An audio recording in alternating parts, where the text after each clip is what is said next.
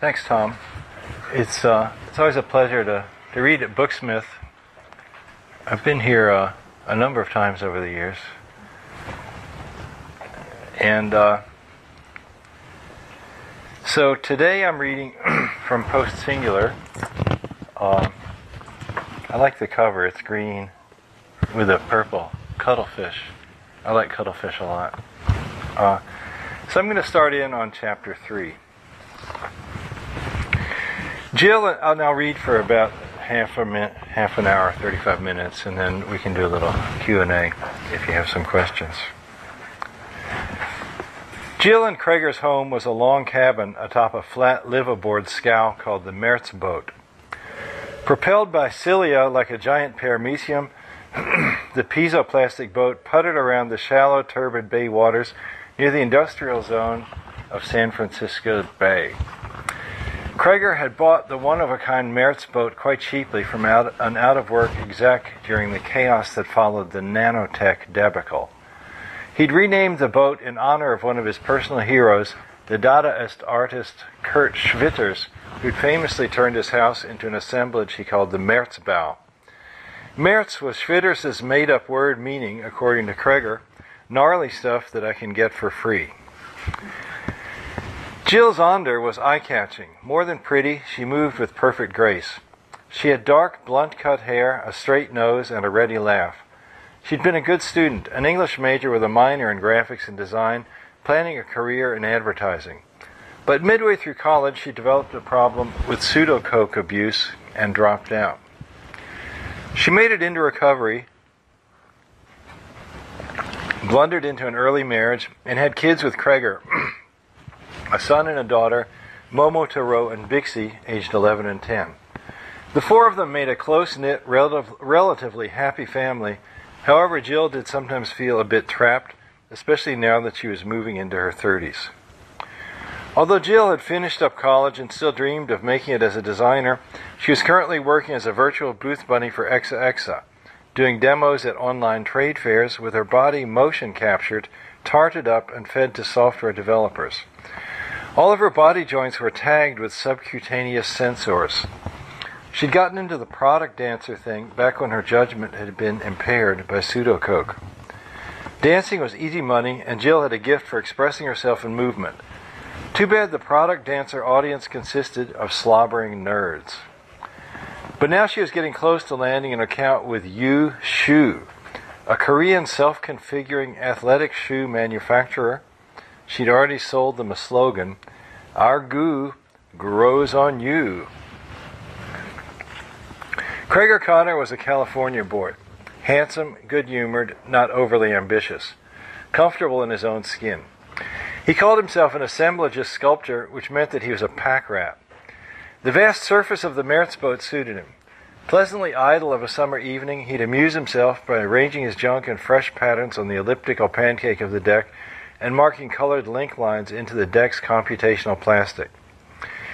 Krager was a kind of fisherman as well. That is, he earned money by trapping iridescent pharaoh cuttlefish, an invasive species native to the Mergai archipelago of Burma, and now flourishing in the climate-heated waters of the San Francisco Bay.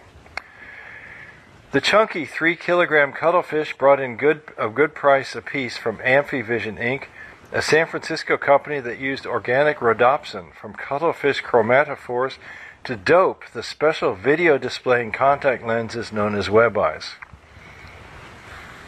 All the digerati were wearing web eyes to overlay heads-up computer displays upon their visual fields. Web eyes also acted as cameras. You could transmit whatever you saw. Along with earbud speakers, throat mics, and motion sensors, the web eyes were making cyberspace into an integral part of the natural world. There weren't many other cuttle fishermen in the bay. The fishery was under a strict licensing program that Krager had been grandfathered into when the rhodopsin market took off. Krager had lucked into a good thing, and he was blessed with a knack for assembling fanciful traps that brought in steady catches of the wily pharaoh cuttles. To sweeten the take, Krager even got a small bounty from the Federal Aquatic Nuisance Species Task Force for each cuttlefish beak that he turned in. The task force involvement was, however, a mixed blessing. Kreger was supposed to file 2 separate electronic forms about each and every cuttlefish that he caught, one to the Department of the Interior and one to the Department of Commerce. The feds were hoping to gain control over the cuttles by figuring out the fine points of their life cycle. Being the non-digital kind of guy that he was, Kreger's reports had fallen so far behind that the feds were threatening to lift his cuttle fishing license.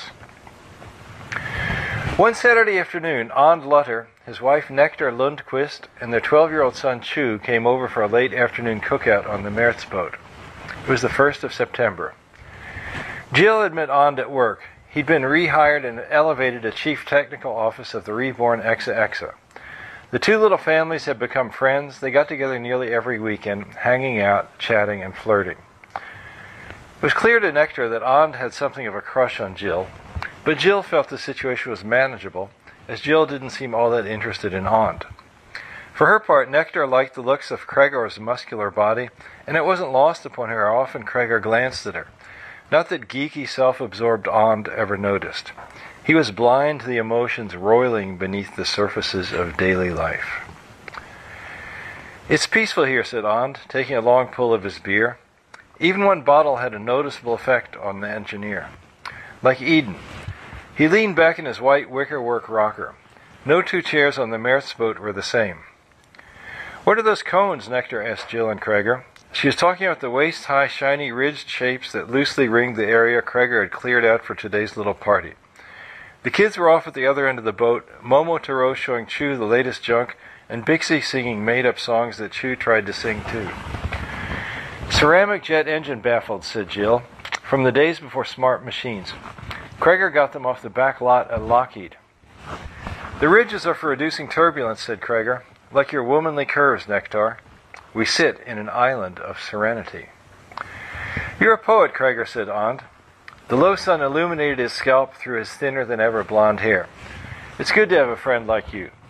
I have to confess that I brought along a big surprise. And I was just thinking, my new tech will solve your problems with generating those cuttlefish reports. It'll get your sculpture some publicity as well." "Far be it from me to pry into Chief Engineer Ond's geeksome plans," said Kreger easily. "As for my diffuse but rewarding oeuvre," he made an expansive gesture that encompassed the whole deck. "An open book. Unfortunately, I'm too planktonic for fame. I transcend encapsulation." "Planktonic," said Jill, smiling at her raffish husband, always off in his own world. The daughter Bixie came trotting by. "Planktonic sea creatures rarely swim," said Kreger. "Like cuttlefish, they go with the flow, until something nearby catches their attention, and then, dart.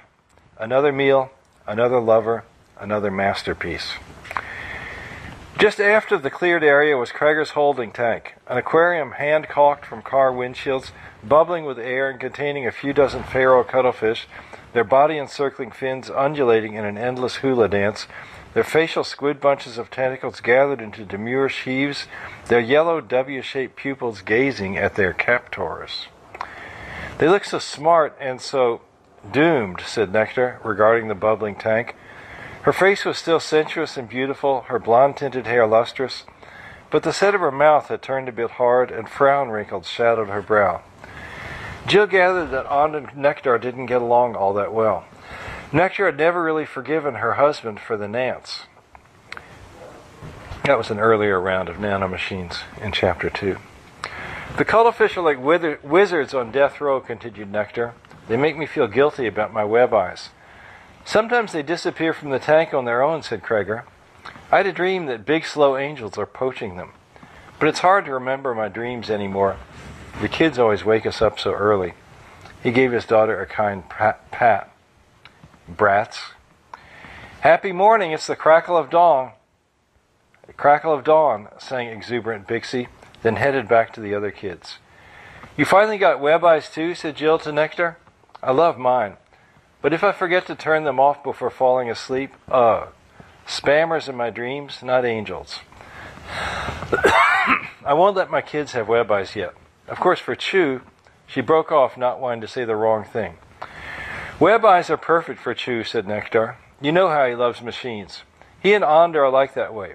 Ond said he was a little autistic too when he was a boy. Asperger's syndrome. Sometimes, as they get older, their brains heal. She blinked and stared off into the distance. Mainly I got my web eyes for my job. Now that Chu was getting along pretty well in his school, Nectar had taken a job as a prep cook in Puff, a trendy Valencia Street restaurant. The main chef talked me into it. Jose, with web eyes I can see all the orders and track the supplies while I'm shopping. And I showed her how to tap into the feed from Chu's web eyes, said Aunt. You never know quite know what Chu will do. He's not hanging over the rail like last time, is he, Nectar? You could watch him yourself, said Nectar, with a slight edge in her voice. If you must know, Chu's checking the coordinates of Kreger's things with his global positioning locator. Momotaro's being the museum guide, and Bixie's hiding and jumping out at them. It must be nice to have kids that don't use digital devices to play. She produced a slender, hand-rolled, non-filter cigarette from her purse. As long as the coast is clear, let's have a smoke. I got this from Jose. He said it's genomically tweaked for guiltless euphoria. High nicotine and low carcinogens. Nectar gave a nodding smile. Jose is so much fun. She lit the illegal tobacco. None for me, said Jill. I quit everything when I got into recovery from pseudo-coke a few years back. I thought I told you? Yes, said Nectar, exhaling. Good for you. Did you have a big, dramatic turning point? Absolutely, said Jill. I was ready to kill myself, and I walked into a church and noticed that in the stained glass it said, God is love. What a concept.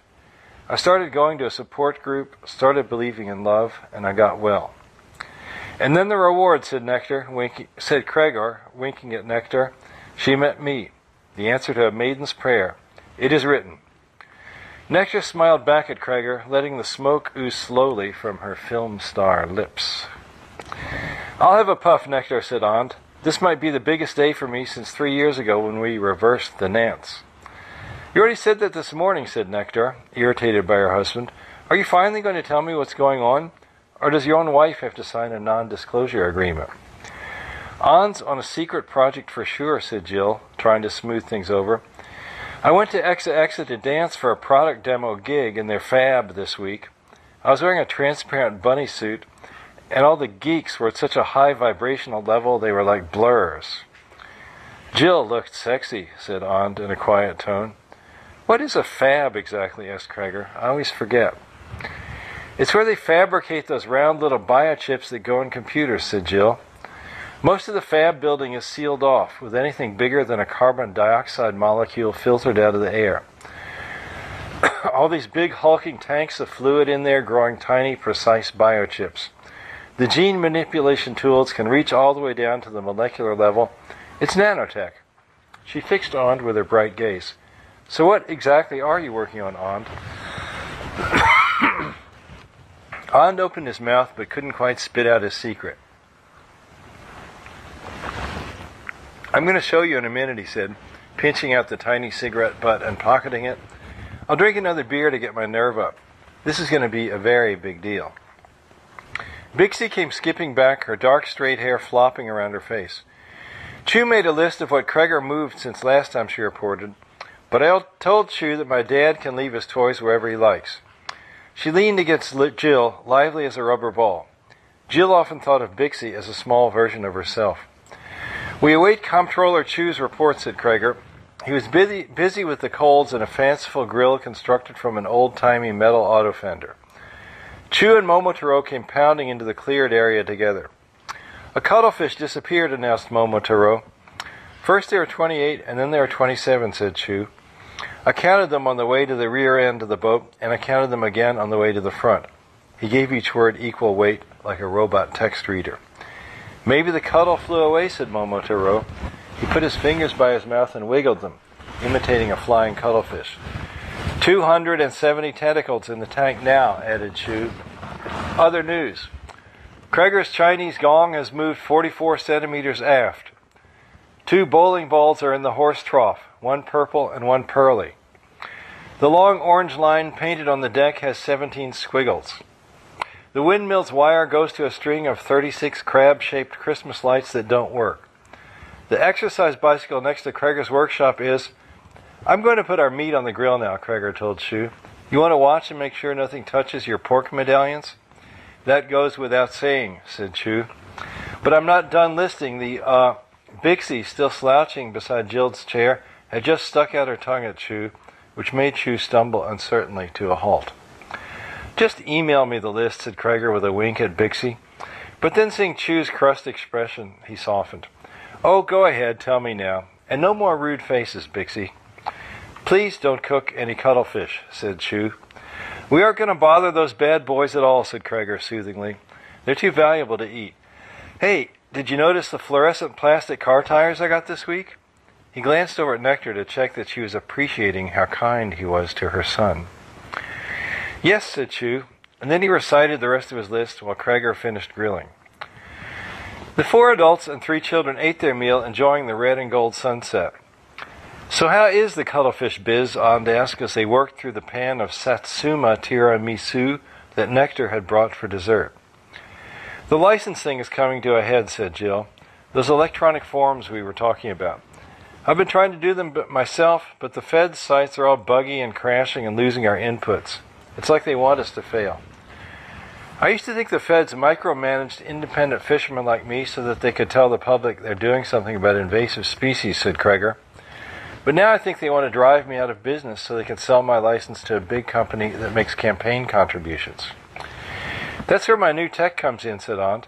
We label the cuttlefish with radio frequency tracking devices and let them report on themselves. Like barcodes or ARFIDs, but better. It's not like I get my hands on the cuttles until I actually trap them, said Kreger. So how would I label them? They're smart enough that it'd actually be hard to trap the same one twice. What if the tags could find the cuttlefish, said Aunt. Pink and grinning, he glanced around the circle of faces, then reached into his pocket. Introducing the orphids, he said, holding up a little transparent plastic vial. Etched into one side were the stylized beetle and flowing cursive letters of the Exa logo. My big surprise. Whatever was in the vial was too small to see with the naked eye, but Jill's web eyes were displaying tiny balls of light, little halos around objects in rapid motion. Orphids are to barcodes as velociraptors were to trilobites, continued Aunt. The orphids will change the world. Not another nanomachine, exclaimed Nectar, jumping to her feet. You promised never again, Aunt. They're not Nance never, said Aunt, his tongue a little thick with the beer and tobacco. Orphids good, Nance bad. Orphids self-reproduce using nothing but dust floating in the air. They're not destructive. Orphids are territorial. They keep a certain distance from each other. They'll cover Earth's surface, yes, but only down to 1 or 2 orphids per square millimeter. They're like little surveyors. They make meshes on things. They'll double their numbers every few minutes at first, gradually slowing down, and after a day the population will plateau and stop growing. You'll see a few million of them on your skin, and maybe 10 sextillion orphids on Earth's whole surface. From then on, they only reproduce enough to maintain that same density. You might say the orphids have a conscience, a desire to protect the environment. They'll actually hunt down and eradicate any rival nanomachine that anyone tries to unleash. Sell it, Aunt, said Kreger, grinning at Nectar. Orphids use quantum computing. They propel themselves with electrostatic fields. They understand natural language, and they're networked via quantum entanglement, continued Aunt. The orphids will communicate with us much better than the Nance ever did. And as the orphanet emerges, we'll get intelligence amplification and superhuman AI. The secret Exa project, mused Jill, watching the darting dots of light in the vial. You've been designing these orphids all along? Sly, Aunt. In a way, the Nance designed them, said Aunt. Before I rolled back the Nance sent Nantel some insanely great code. Coherent quantum states, human language comprehension, autocatalytic morphogenesis, a layered neural net architecture for evolvable AI. The Nance nailed all the hard problems. But Aunt, said Nectar in a pleading tone, we've been testing the orphids for the last year to make sure there won't be another disaster when we release them, said Aunt, raising his voice to drown out his wife. And now, even though we're satisfied that it's all good, the execs won't formally pull the trigger. There's been a lot of company politics, a lot of infighting. The truth is, Jeff Luty is pulling strings from his hideout. Hideout hell, I might as well tell you that Ludi's holed up in the friggin' Exa labs, hiding behind our super expensive quantum mirrored walls. Every time I see him, he bawls me out for having stopped his Nance. He's losing it, but usually he gives me good advice about whatever I'm working on. He's still brilliant, no matter what.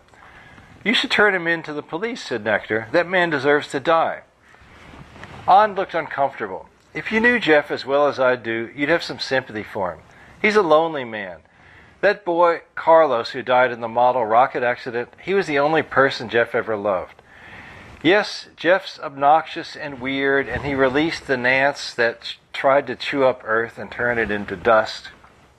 But, like I say, he's getting nuttier all the time.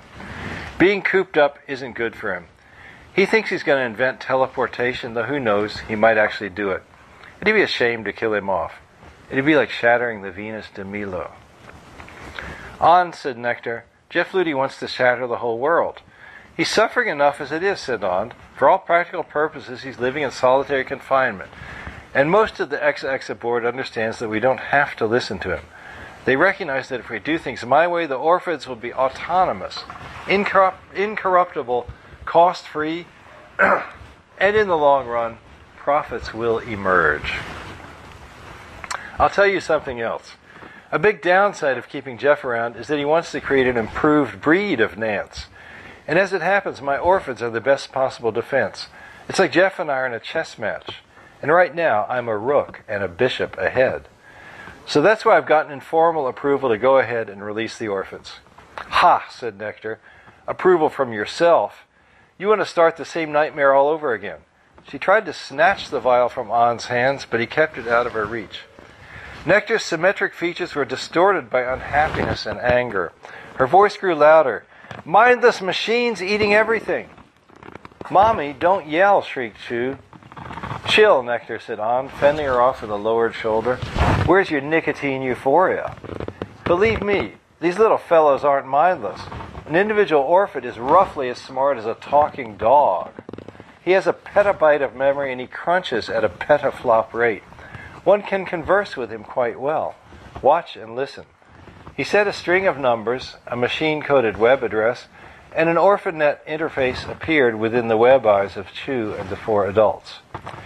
The orphids in the vial were presenting themselves as cute little cartoon faces, maybe 100 of them, stylized yellow smileys with pink dots on their cheeks and gossamer wings coming out of the sides of their heads. Hello, orphids, said Jill. Bixie looked up at her curiously. To Jill, her daughter's face looked ineffably sweet and vulnerable behind the dancing images of the nano-machines. Hello, Jill, sang the orphids, their voices sounding in their listeners' earbuds. After I release you fellows, I want you to find all the cuttlefish in the San Francisco Bay, An told the orphids. Ride them and send a steady stream of telemetry data to ftp.exa.org/Merzboat. Can you show us a real cuttlefish? The orphids asked. Their masked voices were like an insect choir, the individual voices slightly off-pitch from one another. Those are cuttlefish, said An, pointing to Kreger's holding tank. Settle on them and we'll release them into the bay. Okay by you, Kreger? No way, said Kreger. Those pharaohs took me 4 days to catch. Leave them alone, An. They're my daddy's cuttlefish, echoed Momotaro. I'll buy them from you, said An, his eyes glowing. Market rate. The orphids will blanket your boat, too. They can map out your stuff, network it, make it interactive. That's where the publicity for your sculpture comes in. Your assemblages will be little societies. The AI hook makes them hot. Market rate, mused Kreger. Okay, sure. He named a figure and An instantly transferred the amount. All right, said Kreger. Wiretap those pharaohs and spring them from what Nectar said. Death row. Weren't you listening to what An said about the orphids doubling their numbers? Cried Nectar. We're doomed if he opens the vial. She lunged at her husband. An danced away from his wife, keeping the orphids out of her reach, his grin a tenth rictus. Chu was screaming again. Stop it, An, exclaimed Jill. Things are spinning out of control. I don't want your orphids on my boat. I don't want them on my kids. They're harmless, said An. I guarantee it. And I'm telling you, this is going to happen anyway. I just thought it would be fun to kick off Orphid Night in front of you guys. Be a sport, Jill. Hey, listen up, Orphids. We're your friends, aren't you?" "Yes, Aunt, yes," chorused the Orphids. The discordant voices overlapped, making tiny, wavering beats. "That was very nice of you to think of us, Aunt," said Jill carefully. "But I think you better take your family home now. They're upset and you're not yourself. Maybe you had a little too much beer. Put the Orphids away." "I think tracking the Cuddles is a great idea," put in Kreger, half a step behind Jill, as usual. "And tagging my stuff is good, too. My assemblages can wake up and think." "Thank you, Kreger," said Aunt. He turned clumsily towards the cuttlefish tank. This time he didn't see Nectar coming. She rushed him from behind, a beer bottle clutched in her hand, and she struck his wrist so hard that the vial of Orphids flew free. The chaotically glowing jar rolled across the deck, past Jill and Bixie, past Kreger and Momotaro. Chew caught up with the vial and, screaming like a banshee, wrenched it open and threw it high into the air on the trajectory toward the tank. "Stop the yelling!" yelled Chew. Perhaps he was addressing the Orphids. "Make everything tidy!"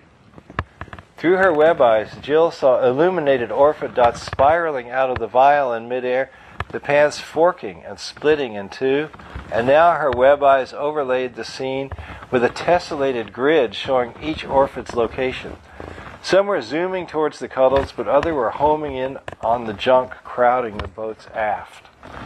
Additional view windows kept popping up as the nano-machines multiplied. Jill hugged Bixie to her side, covering the slender girl's dark hair with her hands, as if to keep the Orphids off her.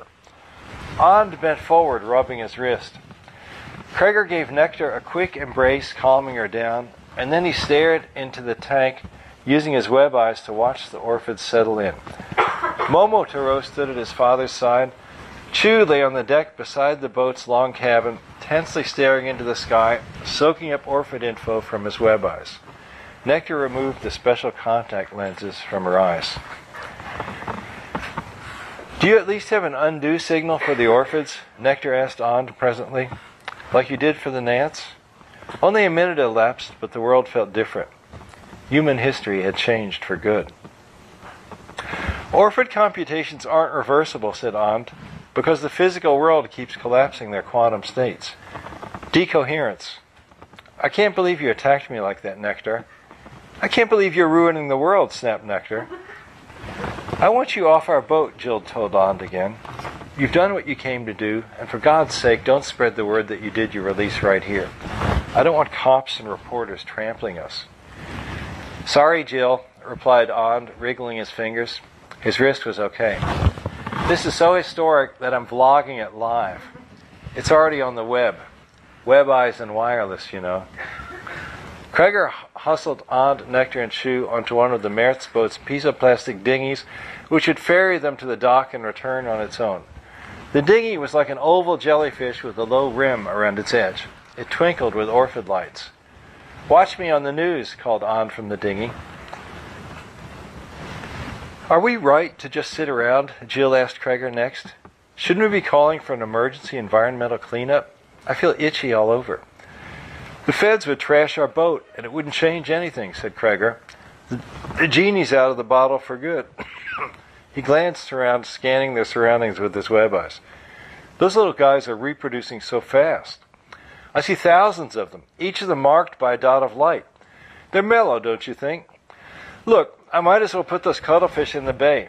I mean, Ond already paid me for them, and there's Orphids all over the place anyway. What the hey, free the wizards." He got busy with his scoop net. Jill's web-eye grid of Orphid viewpoints had become a disc-like Escher tessellation, which was thousands of cells wide, with the central cells big, the outer cells tiny, and ever more new cells growing along the rim. The massed sound of so many Orphids was all but unbearable. "I hate their voices," said Jill, half to herself. Having the voices in her head made her feel a little high. And after all her work on recovery, she'd learned to dread that feeling. Being a little high was never enough for Jill. She always wanted to go all the way into the black hole of oblivion. "Is this better?" came a smooth baritone voice from the Orphids. The many had become one. "You actually do understand us?" Jill asked the Orphids. A few of the orphid's eye images slewed around as Kreger carried his first dripping net of cuddles to the boat's low gunwale and lowered them to the bay waters. "We understand you a little bit," said the voice of the orphids, "and we'll get better. We wish the best for you and your family, Jill. We'll always be grateful to you. We'll remember your Mertz boat as our Garden of Eden, our Alamo Gordo test site. But don't be scared of us." "I'll try," said Jill. In the unadorned natural world, Momotaro and Bixie were cheering and laughing to see the freed cuttlefish jetting about in the shallow waters near the boat. "We're not going to be setting free the Pharaohs every day," Kreger cautioned the kids. He smiled and dipped his net into the holding tank again. "Hey, Jill, I heard what the orphids said to you. Maybe they're going to be okay." "Maybe," said Jill, letting out a deep, shaky sigh. She poured herself a cup of hot tea. "Look at my cup," she observed. "It's crawling with them. An orphid every millimeter. They're like some endlessly ramifying ideal language that wants to define a word for every single part of every worldly thing. A thicket of meta-language setting the namers at an ever greater remove from the named." Her mind was teeming with words. It was like the orphids were making her smarter. Her hand twitched, some of her tea spilled onto the deck. "Now they're mapping the puddle splash, bringing it under control, normalizing it into their bullshit consensus reality. Our world's being nibbled to death by nanoducks, Kreger.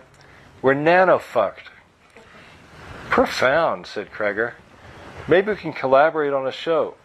A web page where users find new arrangements for the Mertz boat inventory, and if they transfer a payment, I physically lug the objects into the new positions." Oh, that's a money-making business. "And the orphids figure out the shortest paths. Oh, wait till we get some piezoplastic sluggies to do the heavy lifting, and the orphids can guide them. I'll just work on bringing in more great stuff. I'll be this lovable sage, and the Mertz boat can be like my physical blog. And you can dance and be beautiful, at the same time intoning heavy philosophical raps to give our piece some heft. Men are immediately going to begin using the orphids to look at the exact intimate details of women's bodies," said Jill with a shudder. "Can you imagine? Ugh! No publicity for me, thanks." Kreger spoke no response to this. He lowered the rest of the Pharaohs into the bay. "A fisher of Mertz, a fisher of men. Peace, dear cuttlefish." The empty dinghy swam back toward them, orphid-lit like a fairy, nosing up to its mooring on the side of the Mertz boat. Spooked by the dinghy, the skittish cuttlefish maneuvered and changed colors for safety. Their skins were thoroughly bespeckled with orphid dots outlining their bodies' voluptuous contours. "Voluptuous?" said Jill. "I didn't say that out loud, did I?" said Kreger. "Geez, you're picking up my subvocal mutters. This OrphanNet link is like telepathy almost. I better be a good boy, or learn how to damp down your access to my activities. Whoops! Did I say that out loud too? There's meshes all over you, Jill, in case you didn't know." "Already?" said Jill, holding out her hand. She'd been ignoring the changes to herself and her family, but now she let herself see the dots on her fingers, dots on her palms, dots all over her skin. The glowing vertices were connected by faint lines, with the lines forming triangles. A fine mesh of small triangles covered her knuckles. A coarser mesh spanned the back of her hand. The computational OrphanNet was going to have real-time articulated models of everything and everyone, including the kids. Yes, the orphids had peppered Momotaro and Bixie like chicken pox. Oh, this was happening way too fast. God damn that aunt. Jill knelt beside Bixie, trying to wipe one of the dots off her daughter's smooth cheek, but it wouldn't come loose. By way of explanation, the orphids showed her a zoomed-in schematic view of a knot of long-chain molecules, an individual orphid. They are far too tiny to dislodge. "We're like cuttlefish in a virtual net," said Kreger, shaking his head. He sat down next to Jill on the deck, each parent holding one of the kids. "Look out there," said Jill, pointing. The orphids were twinkling in the bay waters, on the bridges and buildings of San Francisco, and even on the foothills and mountains surrounding the bay. Jill and Kreger hadn't really believed it when Ond had said it would only take a day for the orphids to cover Earth. but everything as far as the eye could see was already wrapped in meshes of orphid dots. "I don't know whether to shit or go snowblind," said Kreger, forcing a hick chuckle. Where does that expression come from? Like, why those two particular options? "I'm so scared," said Jill in a tight voice. "I don't know if I can do this. All these head trips, they make me want to use again. I want to turn myself off." "Just relax, Jill," said Kreger. "How about the way On and Nectar were fighting? What a pair of lovebirds, hey?" "I guess Chew puts them under a lot of stress," said Jill weakly. "Yeah," said Kreger, patting Jill's cheek. "I enjoy On, but please, don't be a geek and a drunken maniac. And this is the same guy who saved Earth 3 years ago. Weird. Did you notice the way Nectar was talking about her new friend Jose? I see an affair taking shape. I hope On doesn't try and seduce you, Jill. I can tell he's got a crush on you. Adultery is going to be an open book, with orphids tracking every inch of everyone's body. Maybe people will just start accepting it more." The world as they'd known it was over, but Kreger was gossiping as if nothing about human nature would really change. "You okay?" he said, wrapping his arm around Jill. "Oh, Kreger," said Jill, leaning her head on her husband's familiar shoulder. "Always be here for me. I'd be lost without you." Drained by shock and fear, the two of them dozed off there, sitting on the soft deck with the kids.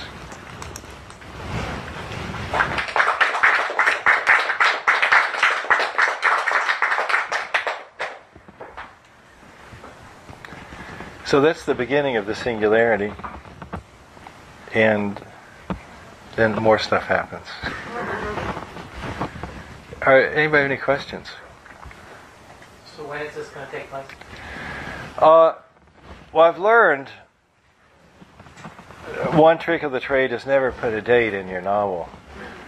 Like in my novel Software that I wrote in 1980, I thought of like as far into the future as I could imagine, and I put 2020. And then if you have a date like that, then once it rolls around, you look bad. So this, personally, I do tend to actually have a calendar because I like to get the days of the week right and the phases of the moon. So I privately know when this is, and I guess I might as well share it with you. It's 2038. Or this might be 2036, actually. I'm writing the sequel now, and I think the sequel is set in 2038, and I believe this is 2036.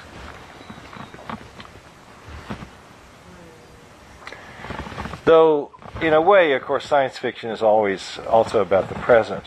So, in a way, what I'm doing here is, if you take the present things and exaggerate them a little bit, it enables you to sort of notice. Like the whole idea of GPS mapping, where you can go to Google Maps and there's like little locations everywhere pinned down.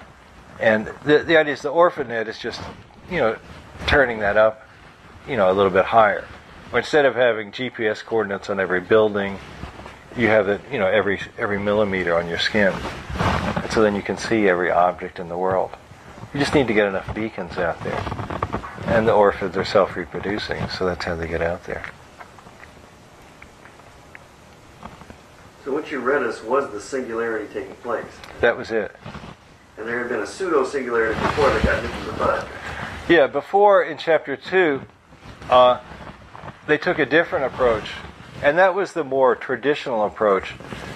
And you'll see, I was sort of set on down this path by Charles Strauss's book, Accelerando, which I really enjoyed. Because before that, people have been saying, well, what if there's this singularity when all the machines get as smart as we are and everything totally changes? And then some wimps were even saying, well, we can't write about it, we can't see past it.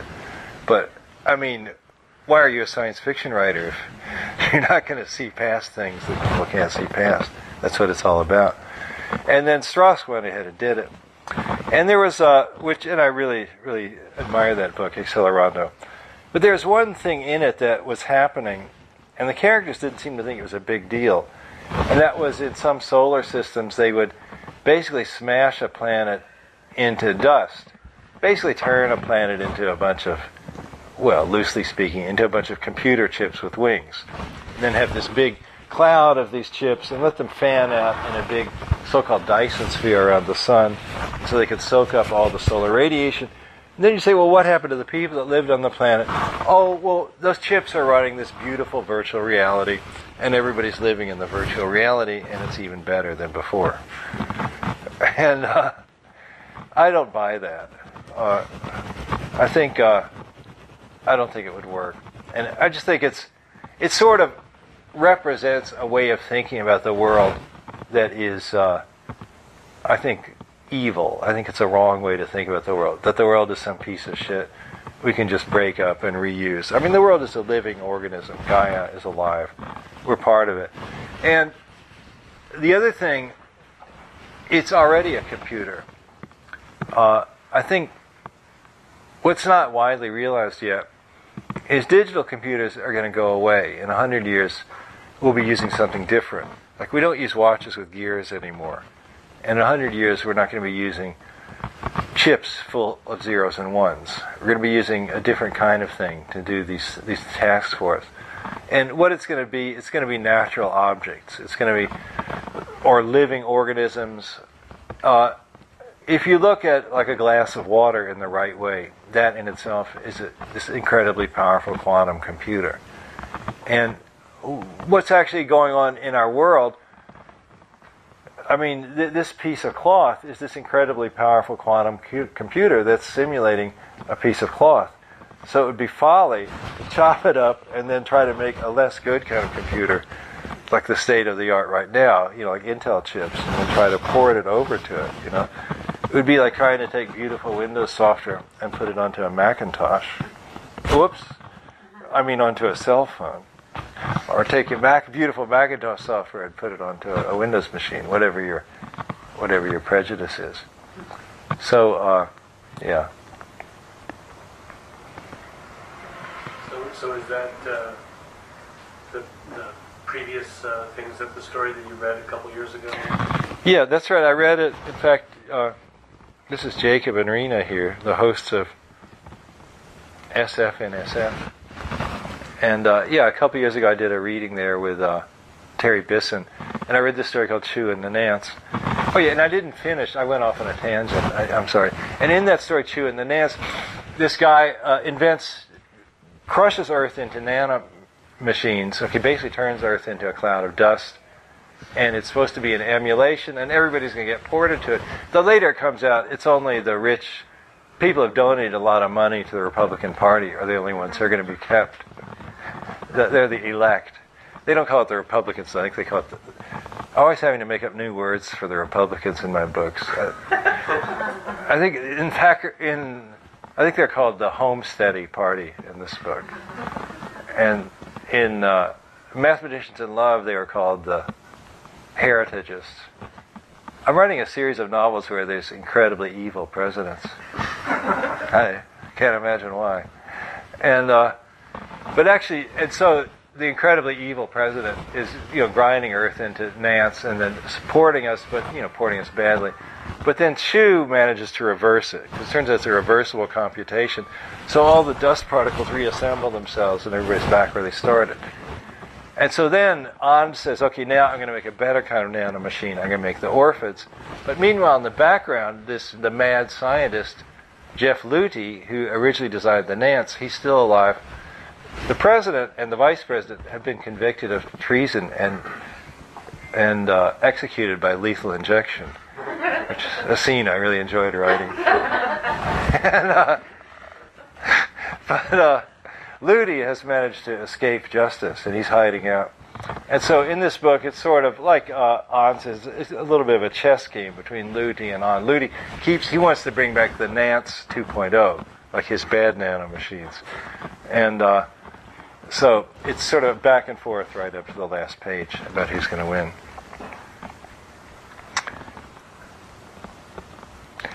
And then at the end, something even stranger happens. And that leads into the novel I'm writing now, which is called Hylozoic.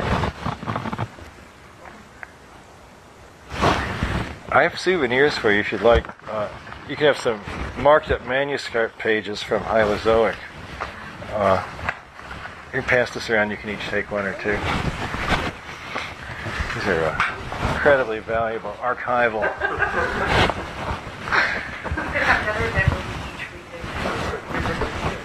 That would be sort of fun, yeah. Do a sort of surrealist cut-up thing. So, And I don't worry about you stealing my ideas, because my ideas are so bizarre. You won't be able to do anything with them. It's like trying to use Darth Vader's sword, you know. the world is taken over and covered with these guys that manifest a group mind, right? The orphids. Well, they're interesting. Each of them is about as smart as a dog, which is cool. But a talking dog, yeah. And so there's a lot of them. So it's sort of a lot of AI. You have things like emergent behaviors. You'll have like a flock of creatures, and there'll be this like an ant colony. Like the ants have a certain amount of intelligence, but the colony itself, it's sort of like a higher level organism made up of. And so, huh? Stigmergy. That's the word? That's when ants leave pheromones around. Yeah. So they can all find stuff. I never heard that word. Stigmergy? Stigmergy. S-T-I-G-E. Stigmergy. S-T-I-G-M-E-R-G-Y.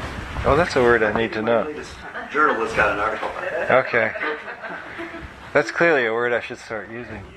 But anyway, so there'll be things sort of like the ant colonies in this sort of cyberspace. And those things, I'm going to call them beesies. And then there'll be groups of them that make still higher organ level minds. It's sort of like a pyramid. And at the very top, the sort of supreme mind that's made up of all these little minds is called the Big Pig. And I have, in the next chapter, there's a bunch of characters, and they're sort of the main characters in the book. I sort of really, isn't until chapter 5 that I really get into the sort of main story. Because even this event here is sort of setting the stage still. And these people, they're basically like San Francisco, are, slackers, younger people. And they're addicted to the Big Pig. Because they'll just do a mind merge with this incredibly smart universal mind. It's sort of like surfing the web or using Google, but more so, Because they sort of you kind of plug into it. It's the old cyber. And in a way, I'm doing something sort of. It's like bringing back cyberpunk in a way. The old idea of jacking into the web and getting mind amplification, and they get kind of high by doing it. And then when they unlink themselves, then they can't remember any of the great ideas that they had, which is kind of a familiar sensation. And yeah, right. And you find this scrap of paper, you've written some notes, that aren't that useful. And so there's all these different layers of minds that are emerging from the orphids.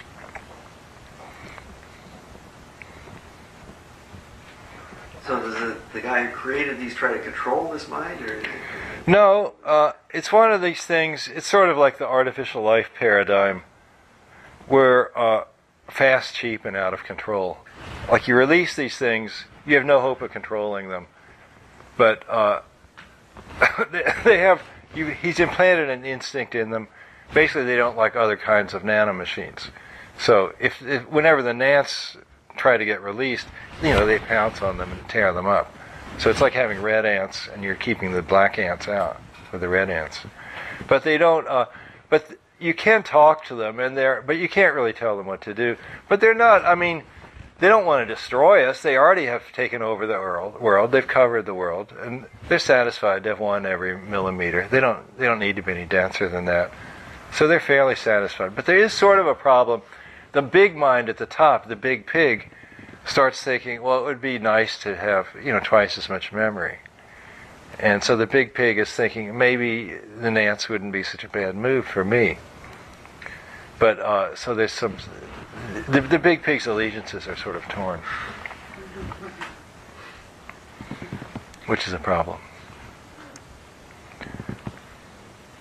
The basic concept of the singularity is how are we going to deal with it? Is it going to be nice to us or mean to us, right? Whatever manifests itself after the singularity. Well, it's what we make of it. I mean, the singularity, it's doing its thing. I mean, it's not really interested in being nice to us or mean to us. I mean, the orphids are there. It's what I'm interested. A lot of times, one way I think about science fiction.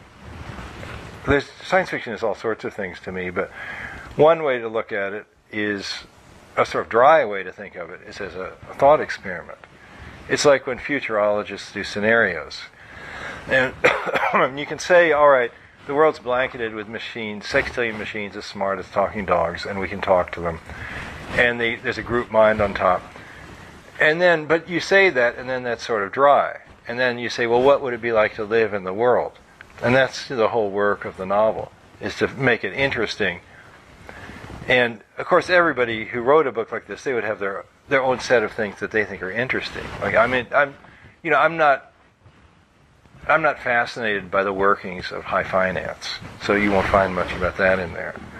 But I'm interested in like literature, and I'm interested in sex, and I'm interested in eating and drugs and romantic complications and things of that nature. And so there's lots of that stuff in there. One thing they get into here, because these young kids are the main characters, they call themselves kickies, and that's short for kilo IQ, because their IQs are effectively at the level of 1,000, because they're so amplified by being plugged into the web all the time, the OrphanNet. And they have this huge amount of offline memory, because you can take some metal. A lot of times you're processing things in your mind, but if you're with the OrphanNet, you can spin those things out. You can tell some orphids, or maybe a little group of orphids, to work on this thing for you. And, they don't have to do it, but they might do it just because they think it's interesting. They have nothing better to do, okay? So sure, they'll work on it. Like you want to analyze, all the possible routes that you might take to get home, or analyze all the possible scenarios that might unfold when you take your new friend to meet your parents. And we tend to do these things when we're lying awake at 3 a.m, but you could farm it out to, thousands of agents, like generating lots of scenarios for it. So social interactions get more complicated because people have thought of many more possibilities. And also you can farm out memory. Like anything, the orphids basically have pretty good memories. So you can just kind of scroll back. It's like there used to be some people, and I imagine they're still around, who would like sort of photograph the web every day. They had these huge servers. They would save the state of the internet once a day. And they've been doing it for like 20 years. And, there's this huge server farm somewhere. I don't know, it's in Salt Lake City or something. With the Mormon genealogy project. And, but the orphids would do that for you. So if you wanted to know, like, what was going on at, the corner of whatever, Turk and Eddy Street at 2 a.m. on August 14th last year, you could just kind of scroll back and they could show you what was there. So all the past becomes visible. This has a big effect on crime, obviously. There's privacy, forget it. Privacy, so what? It's gone. Nobody has it. Not even the president, And in this situation, what would it be like to write a novel? Because then I was thinking, well, there's this thing that's always interested me. I found out, I went to the Pacific Northwest, and the big totem poles that you see? Well, the Native Americans only started making those after they got axes and steel saws. Before that, they made things like that, but they were like the size of your hand. They were like made of this very hard black stone, and they'd ship these little kind of godheads and things and animals, but they're, tiny, like you could hold in your hand. And it wasn't until they got the technology of the steel axe and the saw that they could, start whaling away and make these great big things. And that period of the totem pole building only lasted about 20 years, between the time that they got the axe and between the time that their culture was destroyed by smallpox and expropriation and things of that nature. And so I'm thinking, like getting the OrphanNet, it's like us suddenly getting axes and saws. I mean, you could write a novel that was 1 million pages long, and it could have graphics in it, live graphics and movies. I mean, and links and just 3D things, and you could record your emotions. And so I use the word meta-novel for these things. And so I'm trying to one of my characters, she's Vietnamese, she's called Thuy Nguyen, and she's a meta-novelist. And she's writing a meta-novel called Wink, which in the meta-meta sense, the meta-novel she's writing is post-singular, okay? Because it's sort of my take on trying to use these enhanced powers. In the second volume, she's writing a second meta-novel, which is the second book. It's called Vib. Vibby's a word they use to mean cool. I always like to make up a few new slang words. But, so yeah, that's like one type of thing that interests me, what you would do with this increased intelligence. I'm not so much interested in new forms of commerce. I'm interested in new forms of artistic creation. Well, the group mind would write novels. Well, would the Big Pig write a novel? I don't think so. I think it's something about us that we like making works of art. Maybe because we want to be understood. Maybe once we had telepathy, we wouldn't make works of art anymore. I don't know. I mean, perhaps the group mind could write novels, but not in my book. There's only so many. It's a garden of forking paths. It's a path I didn't happen to take. So maybe I've nattered on long enough. So if any of you want me to sign a book for you, I'll go up front and sign a few for you.